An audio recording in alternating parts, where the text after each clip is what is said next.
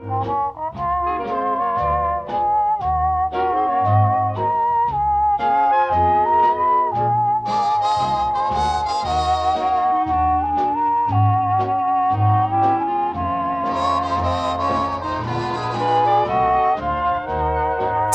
Matters from the Salvos.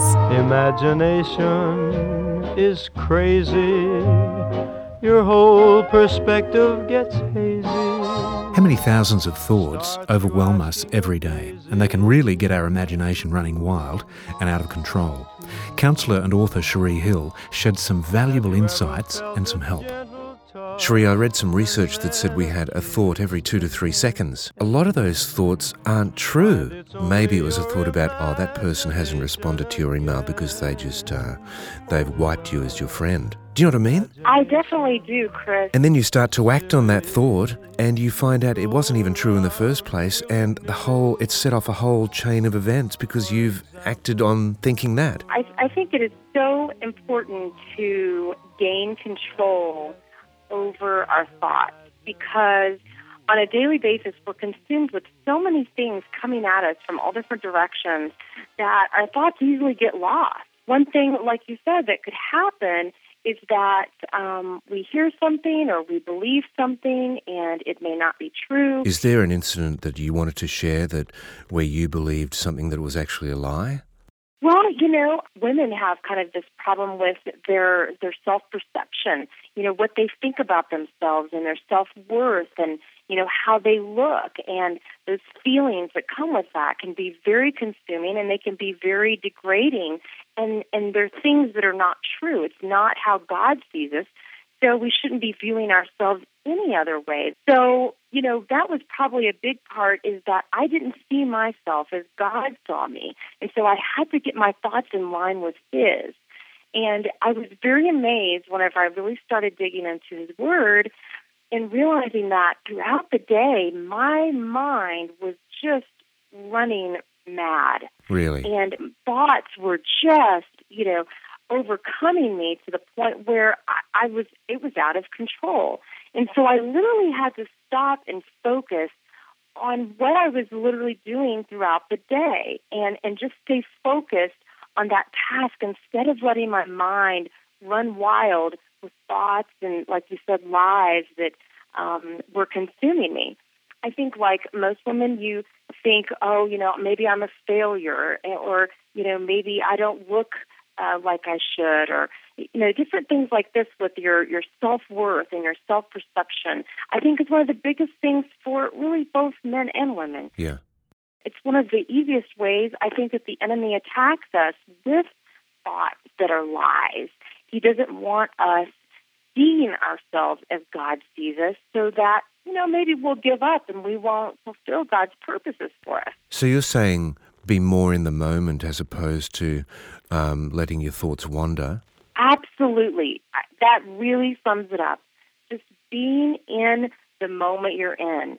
And I realized that actually when I learned to do that and be right in the moment that I was in, I lived with a lot more peace and joy because I was aware that, I was living life consciously, because I think most of us kind of live life, just unconsciously. Yeah. We just go about our day and things just kind of consume us. But once I slowed down and gained control over my thoughts, it just enabled me to experience a lot more peace and joy. Yeah. But these thoughts, of course, they come from our experience in life, failures, our successes. They come from outside influences like television or, especially for kids and peer pressure and things like this. So there's all different avenues of where these kinds of lies and thoughts can come from. And that's why it's really more critical than ever before with all the media coming at us and whatnot, that we really do learn to control our thoughts. The devil is going to use all of our experiences, everything we surround ourselves with, everything we watch, everything we listen to. He's going to use all of those things to wage war against us. The battle is not flesh and blood, but it's in our mind. Absolutely. It's the battle for the mind. That is exactly right. We need to understand that if there's something that is causing negative thoughts or lies, we need to remove that from our lives so that we're not inundated with that. And because we will be defeated. Yes. I am absolutely convinced in counseling many, many, many people that the battle is in the mind. Yeah. And like a practical step for the example that I gave at the beginning was not to judge another person's lack of response, but to actually then diffuse that thought by contacting that person. Sure, absolutely. It's getting to the root of the problem instead of letting it, like you're saying, fester or focusing on something that isn't even true. It's a waste of time and energy, a loss of peace. Yes. I found that when I started to really get a grasp of the thoughts that come into our mind and how some of them aren't necessarily true, it actually helped me just knowing that. And that's what at that point, really, half the battle's won. Yeah. Because you understand what's going on. Instead of being in a state of confusion all the time and just feeling like life is just coming at you, and you actually are able to take action on it. You can actually, look at your thoughts, look at what's coming into your life, and learn how to respond to it in the proper way. Imagination is crazy.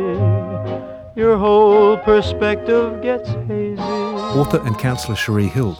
You can contact her through her website, scripturenow.com. I'm sure she would love to hear from you. And there's also a good catalogue of her books on that site as well. scripturenow.com. Light and Life, the Salvos weekly radio show. And then find it's only your imagination again. Oh well, imagination is silly.